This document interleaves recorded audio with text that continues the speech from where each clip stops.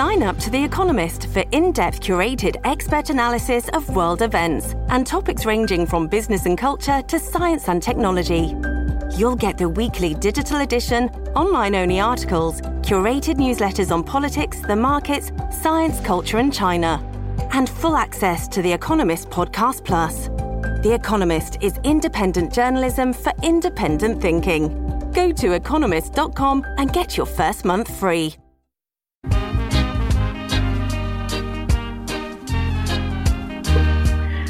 Hey everybody, this is Merrick from Cadre Journal. I'm here with the All Marxist-Leninist Union based out of Rutgers University.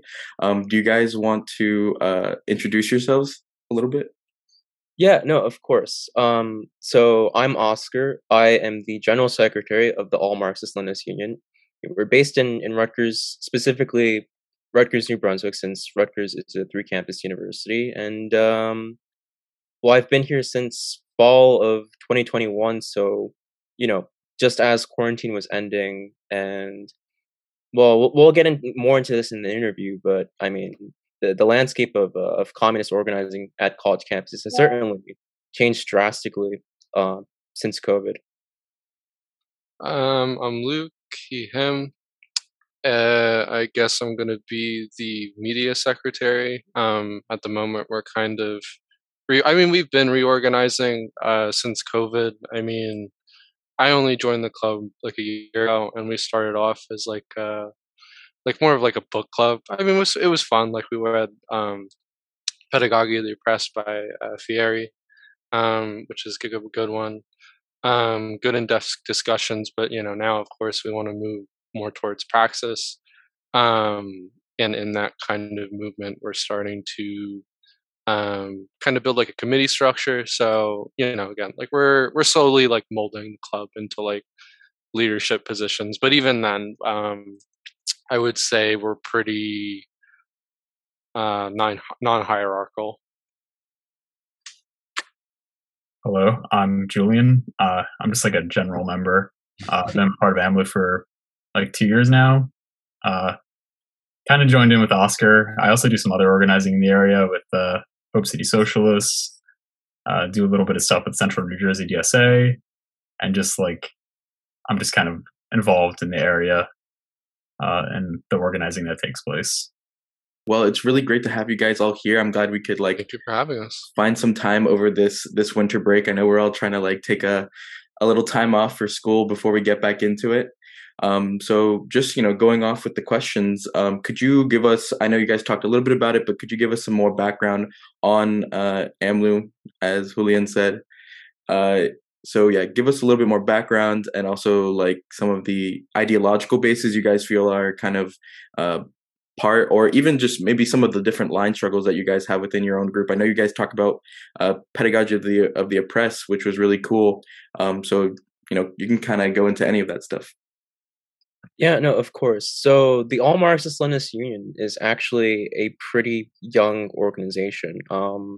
This was long before any of us were members. It was established in the fall of 2014, and much like it was, when I joined back then, the purpose of the group was more so meant to be, for education, for awareness, and for some activism here and there, because there really wasn't much of a presence for communist organizing at Rutgers. I think the funny thing is actually, so we're explicitly a Marxist-Leninist organization, at least in name, but it was the Solstice alternative.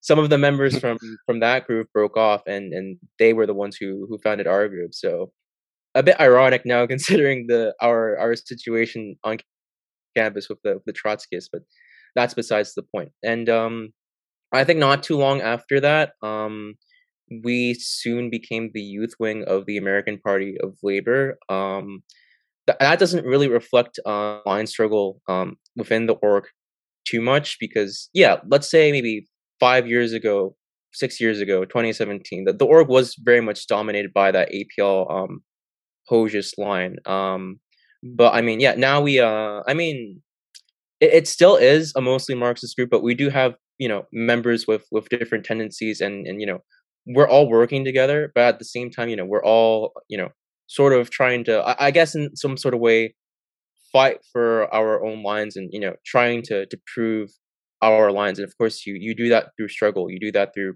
practice. After the pandemic, the group started to come apart a little bit. We became a little inactive. It was only in the fall, after in-person classes at Rutgers began to resume, fall 2021. Yeah, that's when that was. When that's when Julian and I came through. Yeah, that's when things really started to pick up. And so yeah, but I mean, at the in the very beginning, though, just to sum it up, it wasn't really more so a matter of like building this kind of political organization, but rather just to get common-minded people together and like to educate people about about Marxism-Leninism, about the USSR, about actual existing socialism. Yeah, to hop off of Oscar's point, we definitely have different tendencies, which I like, but at the same time, I do see everybody in mutual agreement, straying away from reformism. And it is hard to be, I mean, just for any a revolutionary org, but you can at least start by holding the principles, and therefore you put the radical principles into praxis. We learned that through pedagogy. But we do have these different tendencies, but over the course of restructuring, like right now we're reworking the Constitution, and kind of like looking at different orgs, whether it be the Black Panthers 10 points or anti-racist actions, points of unity, trying to collectively agree on a set of general radical politics. I mean, we're all like anti-state, of course. We're all for a classless, stateless society, seizing the means of production, however you want to call it, and put it into Marxist terms. And really at this point, it's just a matter, I feel like, of putting the kind of ideological foundations, into action. Awesome. It's really, I mean, I found that really interesting. And Oscar talking about like the Trotskyists, and just kind of the history of this, because I mean, you say it's young, but I think in terms of like some other like university situations, a lot of these clubs, groups, movements peter out after 4 years. After whoever starts it kind of gets it going, like maybe 1 or 2 generations more, and it really fails. And especially after COVID, a lot of these things have fallen apart.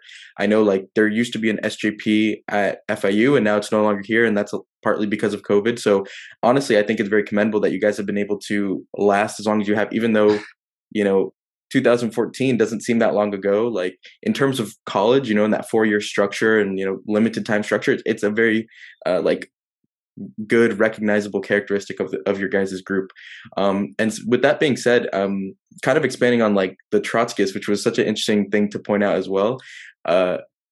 What is kind of like how would you say the overall like political landscape at New Brunswick is, like Rutgers, New Brunswick is, and just like the people you interact with, like any interesting or like interesting things you've heard from professors, or just like the student community at large? Yeah, there's some interesting currents in the New Brunswick scene right now, I would say. In terms of like organizing with other student organizations, of course, we have like SJP, we have Rutgers One, which is like a student coalition of like these progressive organizations that we're a part of. So we're really just like trying to work in tandem with these other organizations. Also Anak Bayan. Yeah. Is another important, more radical element in like the student movement. But I would say also just general politics in New Brunswick right now, like it is very neoliberal. It is very, the radical elements are kind of in the minority still. However, like we're seeing like definitely some more radical action being taken on campus, and I'm sure Oscar, you can go into this too. We have the adjunct faculty at Rutgers are striking, and like the faculty, the graduate students are going to join them in solidarity. So that's in a development, and Oscar actually works closely with the adjuncts in that regard. But other than that, I mean, like, like I said, very neoliberal. Rutgers is, working with Tel Aviv University, which is an Israeli like institution. It's like something like $665 million project in New Brunswick that's going on. Meanwhile, we have like people on the streets, not being able to have shelter. Me and Luke are involved with like Code Blue, like organizing, which is basically like New Brunswick, once it gets to a certain temperature, they have to let the houseless people into these shelters, and some of these conditions are awful. So, while Tel Aviv is doing their collaboration with Rutgers and getting a crazy amount of money to build this thing, we have people on the streets that don't even have shelter. And also just like, I guess the New Brunswick context is important to have because Rutgers does have an impact on the surrounding infrastructure. Like as like a university, they're one of the biggest landlords in the area. Like, and right now we also have a terrible housing crisis in New Brunswick. I think rents have like skyrocketed. The earliest report I saw was like 36% increase in rents. Yeah, it's alongside. There was a Pix 11 article I read, I think around this time last year, actually. And we're basically on the same pace of like Newark, Jersey City. I think it was Austin, Texas. Like countrywide, like we're one of the highest raising like rents. Yeah, so like and we have like a third of people are like living in New Brunswick are currently living at or below the poverty line. So it's just crazy. And like the university is definitely involved in that process of like displacement, working with Tel Aviv, which, as we know, Israel is an apartheid state. So it's not just working with student organizations, but also just like seeing locally what's going on and organizing with those other organizations. Like I mentioned DSA, I mentioned Hope City Socialists. Those are not really student organizations, but our members do work closely with them in the community. Actually, today I have to run and like hop to a city council meeting. No, that's tomorrow. Oh, it's tomorrow. Yeah, you're good though. You're good. Cool. Yeah, they're on Wednesdays. Yeah, no, there's a lot happening in New Brunswick, and it's been interesting to see like all these organizations, working together and developing side by side, and hopefully we can get to building something that's substantial. Yeah, I think I should also clarify because Julian, you mentioned the faculty union and the strike. So, I mean, as things are right now, they are on pace to strike, but they still have to authorize it and vote on it. So that'll probably be in the spring, probably around March before our spring break. And then after that, if things get to that point, because keep in mind that this would be Rutgers' first strike ever in its 250-year plus history as a university. And I believe there was almost a strike, in 2019, 2020, but then at that point, that pandemic came around, and I mean that brought a halt to pretty much everything, really. So I feel it's a matter of if the faculty don't get cold feet, which I personally don't see happening, but I could be wrong, and also of the university holding out, which they probably will. They probably won't give the faculty their contract demands. I'd also like to add, I guess this is more on the student side of things, because there is a lot of poverty in New Brunswick, like the city proper, and there is a lot of revolutionary potential because of that. However, at least at the university level, because it is like a very much, I wouldn't say it's gated because that would be a big cliche, but it is like this very much this bubble, like Rutgers, it's almost its sort of own world away from the rest of New Brunswick, and a lot of students don't realize it. I mean, they often make fun of it as well. Like we get these crime alerts like every like day or so of like some crime that's occurred in New Brunswick, and we just joke about it because that's the point that we've gotten to, as university students, and ideologically as well. I would say that communist organizing, specifically, Marxism organizing, because that is the analysis that we should be grounding all our organizing in. It definitely has a long way to go in terms of of really asserting its presence and becoming a driving force for a revolutionary change at Rutgers, because a lot of the organizations at Rutgers right now, they are openly and I'd say even proudly intersectional. And I mean, of course, like I have nothing against identity politics. We're all, we all have our own experiences with the world, with capitalism and and with imperialism as well. But it's not really something, because then at that point, you're just viewing the world as like, oh, like we have our own oppressors, but like that's not the case. There's one oppressor, and more specifically, it's the ruling class. If we don't base our struggle in that sort of class analysis, then we're not going to get anywhere. And so that's something we're also going to have to overcome. But I do definitely believe that students are sympathetic, or at least like a good number of them, and there definitely are more communists at Rutgers, specifically since New Jersey is generally a liberal state, right? But so liberals, generally speaking, can be swayed. It's just a matter of actually being aggressive, agitating, and putting ourselves out there.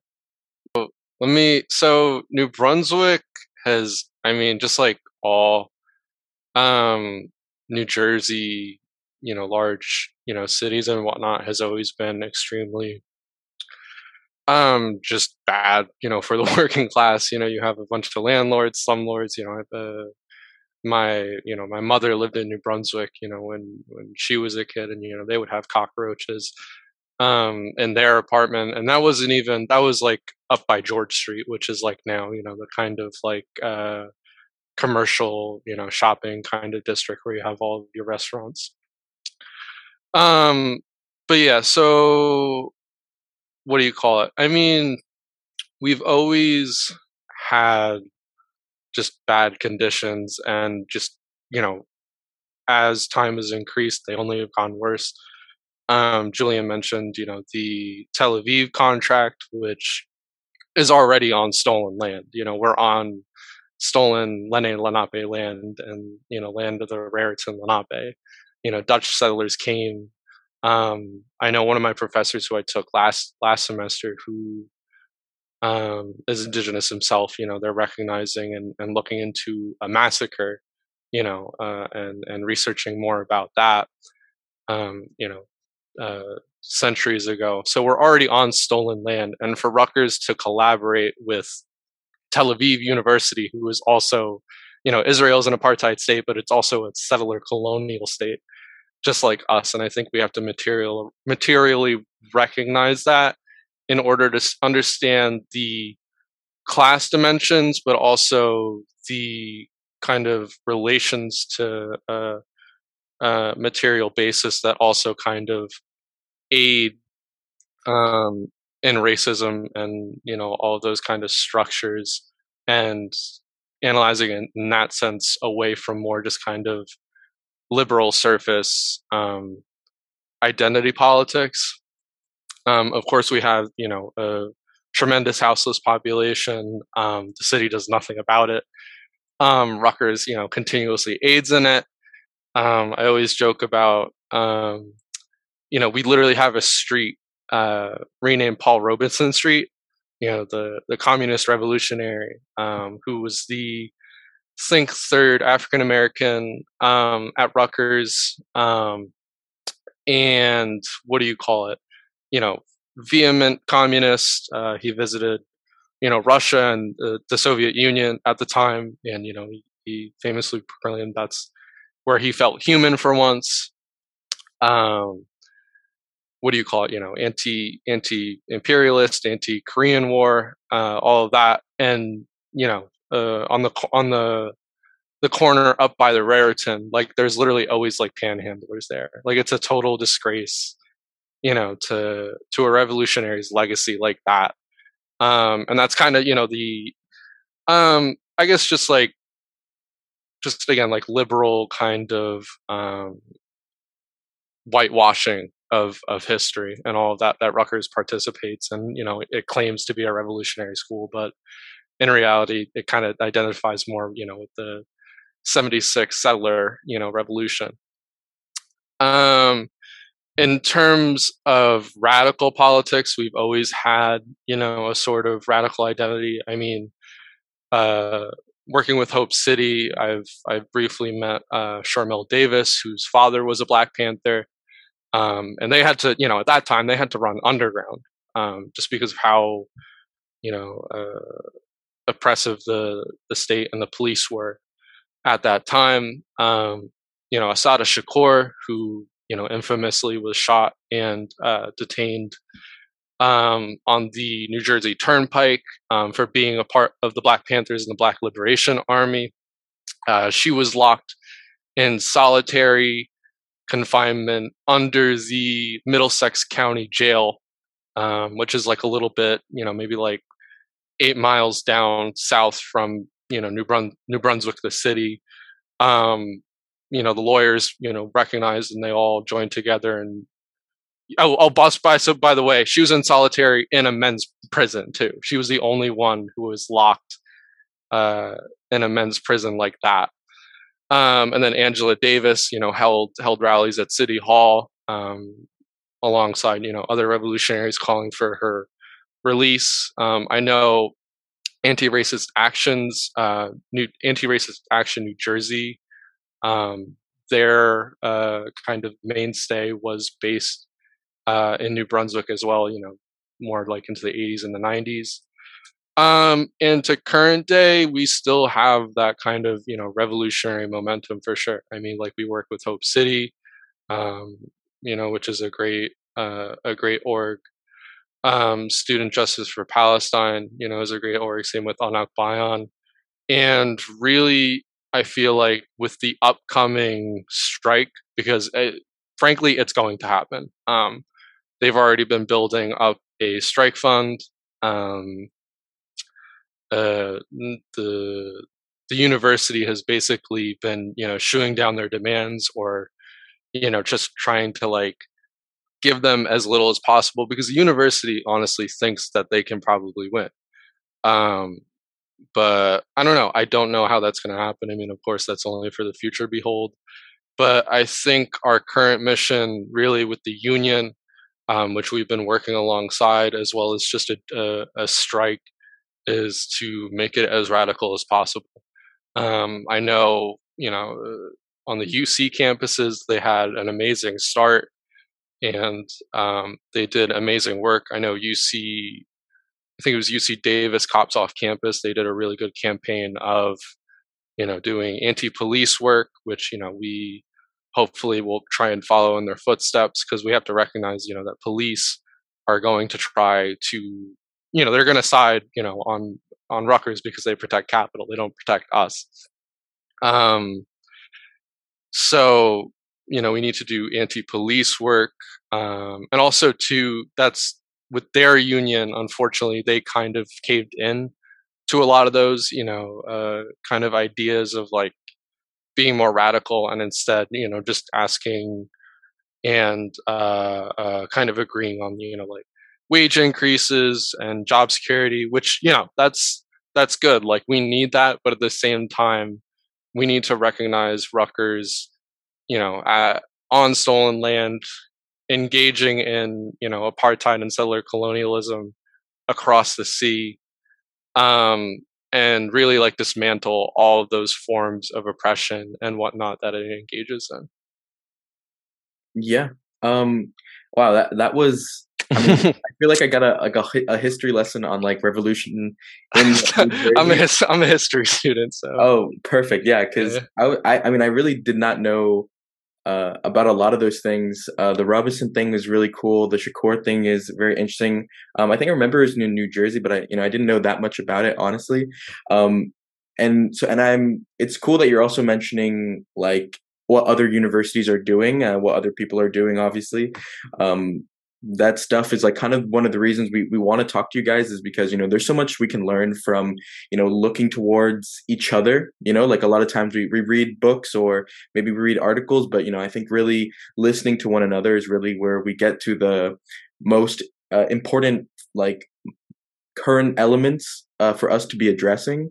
And with that in mind, I also thought it was really cool that you guys are so, you guys are focused in and like really recognize the importance of anti-imperialism. I find like sometimes we can forget about that in some of our organizing spaces, but the fact that you brought up Israel, the fact that you guys are working with, whether it be like Filipino orgs or Palestinian orgs, these are some like really great things. And I wanted to kind of expand more on that. If you guys could talk more about like, what do you feel like in general, like, because I feel like universities are this really great crossroads of different issues that we really want to get to, whether it be anti-imperialism or anti-capitalism.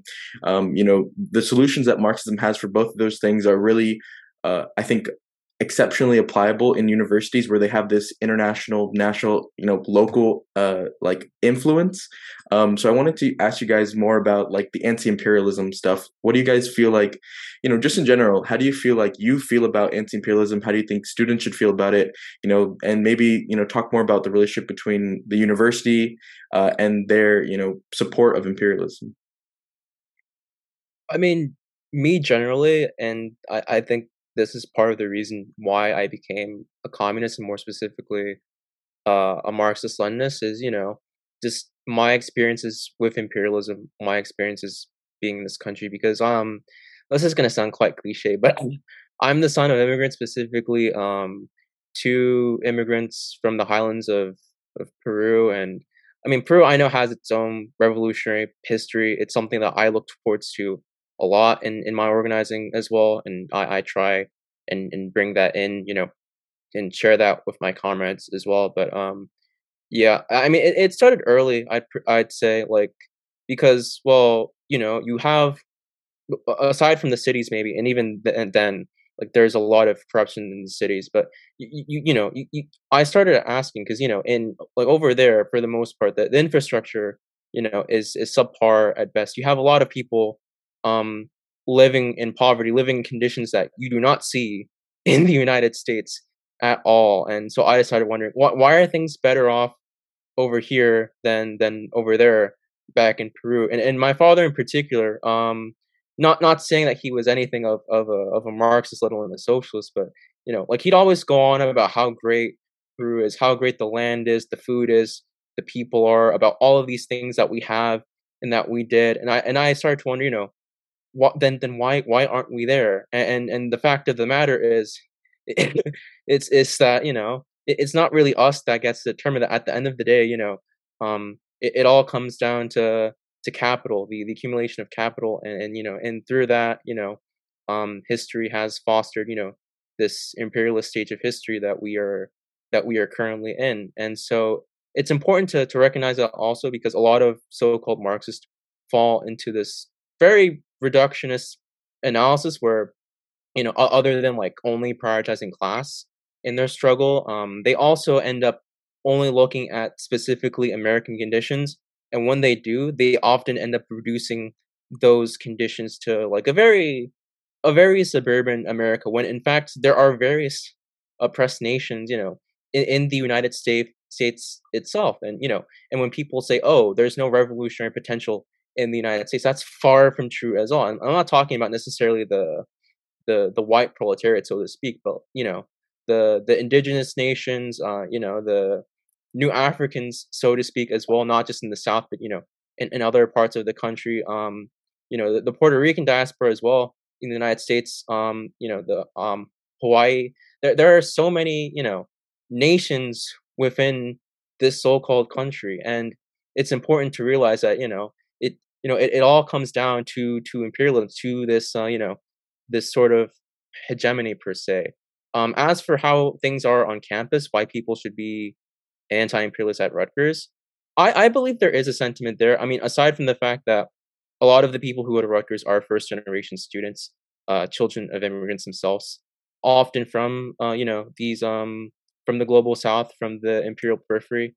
There is that sentiment as well because we do have that military presence on campus. We have ROTC programs at Rutgers. They like pay for your tuition uh, and everything, and they even have two buildings on our campus. They have one for their Army division, and then one for their Air Force. And from time to time, you can even see them, training across the various campuses in New Brunswick. So obviously, that's not very popular with a lot of students, both now and historically speaking. I mean, in the '60s as well. I forget what year exactly, but in the height of the Vietnam War and all of the anti-war protests. I believe the buildings. Correct me if I'm wrong, but the buildings, the ROTC buildings, were burnt down. They were occupied, and then when Nixon announced, publicly that we were going to be invading Cambodia, they actually Molotov cocktailed the ROTC office. Yeah, that's what I was referring to. Thank you for clarifying, Luke.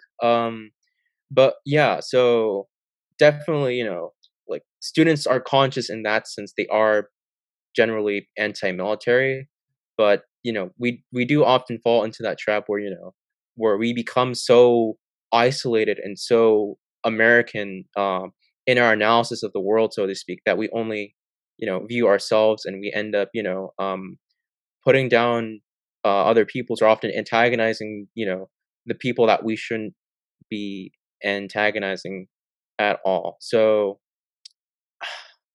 in regards to anti-imperialist organizing, because I feel like I'm going in circles at this point. I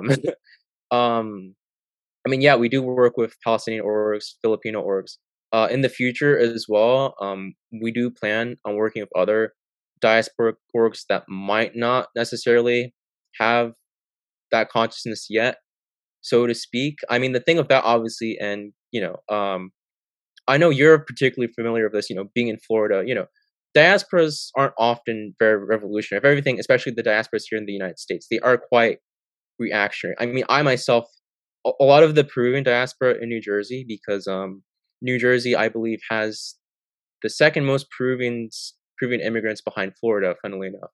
But yeah, a lot of them are very reactionary, very pro Fujimori, very neoliberal, and if not that, like they're just like straight up, like they're basically Catholic monarchists. So yeah, it's so we have to be careful in that regard as well, and we don't want to tail other groups when we are organizing around anti-imperialism. But it is definitely a noble cause for sure, and I am optimistic, in the student body at Rutgers. I know there is that potential and there is that consciousness to write off, Rutgers students immediately just because a lot of us might be petite bourgeois in nature doesn't mean that we can undergo that sort of education and that unlearning of the liberalism that has been pushed down our throats for years. Yeah, I think anti-imperialism is simply just necessary. I don't think you can really be a communist or a revolutionary person or org if you don't take a stance on that, because we directly profit off of it, whether we like it or not, in an imperial core like the US. In terms of anti-imperialism, I'll go back to history. Like we've had a long, a struggle on campus across campuses on Rutgers and Princeton as well. Like, and especially with the Vietnam War, I feel like that's probably where the student movement was most radical, and I think we can, learn a lot from it. I mean, again, when Nixon decided to invade Cambodia, Molotov cocktails were thrown, into the ROTC building. In Newark, '69, the Black Student Organization they occupied, I think it was Conklin Hall, and they renamed it Liberation Hall. And their occupation of it literally led to, forget what the exact thing is called, but it's basically like it's the program that Rutgers sponsors that basically, you know, aids marginalized populations, you know, specifically Black and Brown populations, and, you know, paying tuition, easing up costs and like that. And of course, you know, that's a reform, but like we still have to recognize the revolutionary elements of that action, and it did achieve, you know, something. In, you know, the 80s and the 90s, the anti-apartheid movement for South Africa was very large, and that can, you know, also, we can also learn a lot from that in terms of our struggle against, you know, Israeli apartheid. We had, you know, students literally like holding up signs like saying like death to supporters of, you know, African apartheid. We had Jesse Jackson, you know, come and give a speech, you know, to a crowd of, you know, maybe 1,000. In Princeton, they took over. They did an occupation as well, and all of these things directly led, you know, to divestment from these to imperialism. And yeah, I don't know. I guess just like I guess I'll end it with the, you know, the basic Lenin stance of imperialism is the highest stage of capitalism. So it's like, if you can't go against that, like, what are you doing as a socialist? You're only really promoting, you know, white socialism, national chauvinism, white supremacy, all that kind of thing. Just one last quick thing, because I mean, Rutgers does have, you know, a lot of history around anti-imperialist organizing, something that happened more recently. And former members of AMLO were even involved in this, which I find a bit crazy. I only found out about this recently, but so this was, I think, 2014, spring of 2014. We were supposed to have Condoleezza Rice, if that's how you say her name, you know, have speak at commencement. And I mean, the decision was quite unpopular because, well, obviously, you know, of her involvement, you know, in kind of peddling the narrative of, you know, of the intervention, just straight up invasion of Iraq, and all of the aftermath and the death and suffering that came from that. So, yeah, no, if I'm not mistaken, the students, I don't know what organization this was. I don't think this was the All Marxist-Leninist Union, because at that time we weren't an org yet per se. But yeah, there were a bunch of other student groups, Muslim groups, that I'm sure of. Yeah, that occupied like the offices of the Rutgers president at the time, Robert Barchi, and they were in there for a good few hours. I think 6 to 8 hours. They were in there, you know, and, you know, eventually, you know, they got Rice to not do her thing at Rutgers. So we do have that history of militant anti-imperialist organizing. I think now, you know, with COVID and everything, it's a matter of regrouping and you know, and actually building ourselves up as a political force to, you know, to not just replicate those successes, but to achieve new successes of our own. I think you guys made some really great points about like imperialism and kind of the relationship, you know, with the university. I mean, definitely. So it's really cool to hear this long history of Rutgers in anti-imperialism. I know for FIU, like we're a much younger school, so we don't quite have that. So, you know, hearing about anti-war specifically, which is something that we're still dealing with now, just like how, you know, Oscar, you talked about the Condoleezza Rice, like, you know, protesting her. This anti-war movement, you know, it's still so prominent for us today. It's something that we can really learn from the past and bring it into the future. And you know, especially because of that, you know, international character of a lot of universities, or, you know, like immigrant character or diasporic character of a lot of universities. It's funny you talk about Peru because, you know, here in South Florida, it's, you know, very, very similar. Like I remember friends who were going to vote in the elections, what was it, last year or the year before? And it was just like Fujimori people, it was outstanding how many people were there in support of Fujimori, and like, with signs and all this stuff. Or I don't think they were technically allowed to have signs like actually in the voting facility, but like just around the area. Because there was like the Peruvian diaspora is so, I think like the U.S. voted like 94% in favor of Fujimori. So it's a very like specific type of community, and that's something that's true for a lot of different diasporic communities, who I think that material change from going from the third world to the first, it changes, or maybe there's only certain types of people that go through, but there's definitely an interesting like relationship with that. So I wanted to kind of start wrapping up with saying we've talked a lot about the past, but I would love to hear about what do you guys think for like AMLU's future. Like, what are you guys trying to organize? What would you really like to see, develop? Like, some of the real things that you guys want to get done. And also, like, where can people find you? What kind of work have you done? And, that just kind of like that general thing, we're starting the year fresh. So I want to hear about all the future stuff. See, well, there's certainly a lot, not just for the upcoming spring semester, but I think for the fall semester as well. I mean, you do have the faculty strike, very imminent, looming. If it does happen, and we're all expecting it to happen, of course, but if it does happen, we want to do everything that we can, not just to support the union, but to actually ensure that there is some kind of change going through. Luke mentioned all the stuff that happened at the UCs.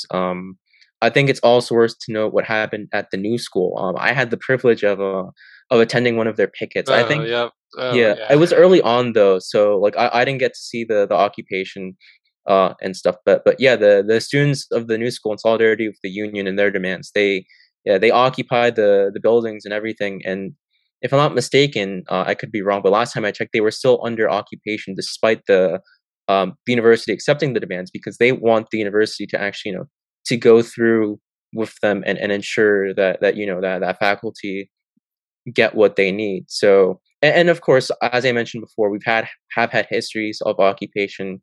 This is the school of tent state as well. We've had multiple tent states. Just for some context, so tent state, from my understanding, I'm still learning a lot about it and what it was, what it is, and what it could be. But from my understanding, tent state is I mean, it's just pretty much that. It's this like huge sit-in movement that started at Rutgers, and it's very educational in nature. And the whole point of it is to disrupt like the functioning of the university until like the people organizing the tent state get what they want. That might be a bit of an oversimplification, but that's how I understand it. But yeah, we've had several of those throughout the years, and so we want to do our part, not just as students, but also as Marxists, as communists, to really ensure that that when the people who are in power, they don't just talk the talk, they walk the walk. And also to show them that we truly are a powerful force on campus. And when I say we, I don't just mean our organization, but the masses at Rutgers, really, because at the end of the day, it's the masses, it's the workers who make the university and the community what it is. And it's sad, really, that a lot of these people that are in charge of the university and even the city proper of New Brunswick aren't even in the city half of the time, and they're just kind of doing their thing at Rutgers, at New Brunswick, as a side hustle almost. I mean, the mayor of New Brunswick, he's been mayor for 31 years. He just recently won re-election as well, which is the crazy thing. But he's not even in New Brunswick, half the time. And like it says on his website that the mayor position for him is just a part-time thing, which I find crazy. But yeah, definitely a lot of organizing with the strike. I think also in the future as well, something to consider. A very new, a very fresh idea, I feel, at least within the space, but definitely organizing some kind of panel around the USSR, because there are a lot, not a lot, but there is a notable historian of US socialism and the USSR at our university, Norman Markowitz, and I know he has a lot of connections with with actual Soviet historians and people, who have studied the Soviet Union as well. And we also have alumni as well. So, the founder of AMLU, he's very knowledgeable in that regard as well. So definitely some kind of panel that would be great to organize. And I think eventually, whether it's our generation or the next, at some point we should make some kind of effort to go to Cuba and to actually get a sense of of what other people around the world are trying to do. Yeah, exactly. Occupation works. It disrupts the university. It prevents scabs. Adding a little more context to the new school strike, they literally, in trying to union bust, they threatened, and they did. They were, or maybe they didn't, or they threatened to, and they were gonna do it, to get rid of the workers' health insurance, because of course, in the United States, all of our health insurance and stuff like that is tied to employment. So they threatened to do that, and then they literally tried to back it up by putting a bell hooks quote, like justifying their actions, which is insane. And two, going back to like UC Davis, Cops Off for Campus, and all of those organizations who did work in tandem with the union, but I think we have to recognize that the union, unfortunately, is probably not going to be as radical. Outside of the union, they were liberating dining halls.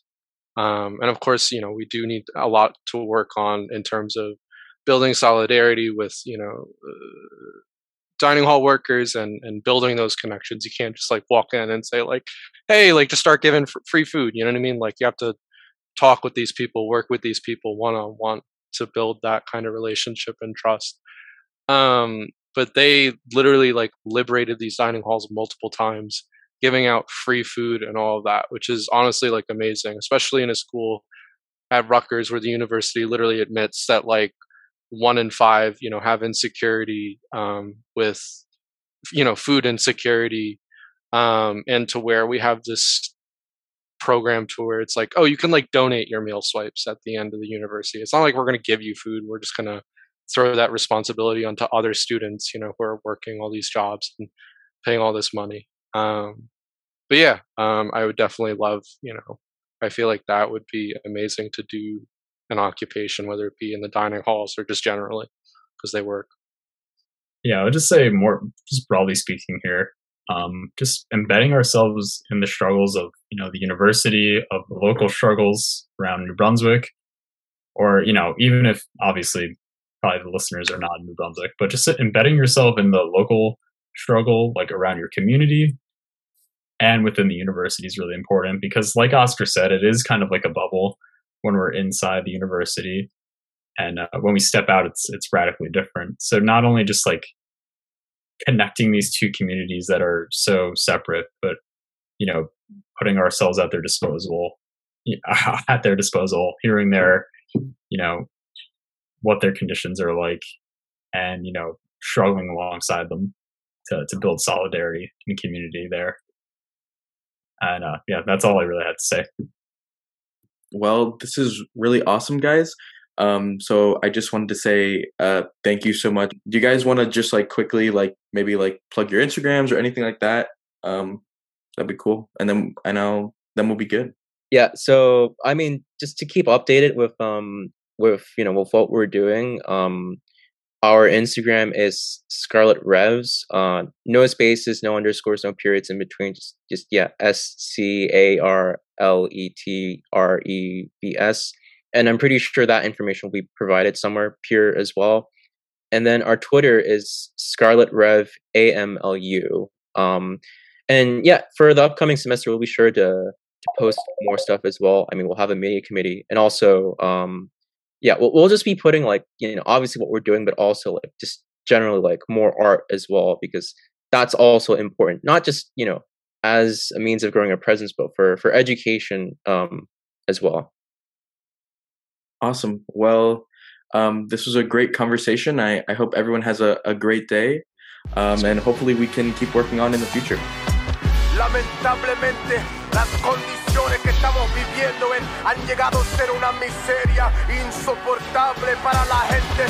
pero hay unos vendepatrias ingreídos que todavía creen en una sociedad de antes, donde los artistas fuimos bestias de trabajo para la industria. Ese sueño se ha acabado y ahora nos encontramos despiertos en la hora de revolución, porque no podemos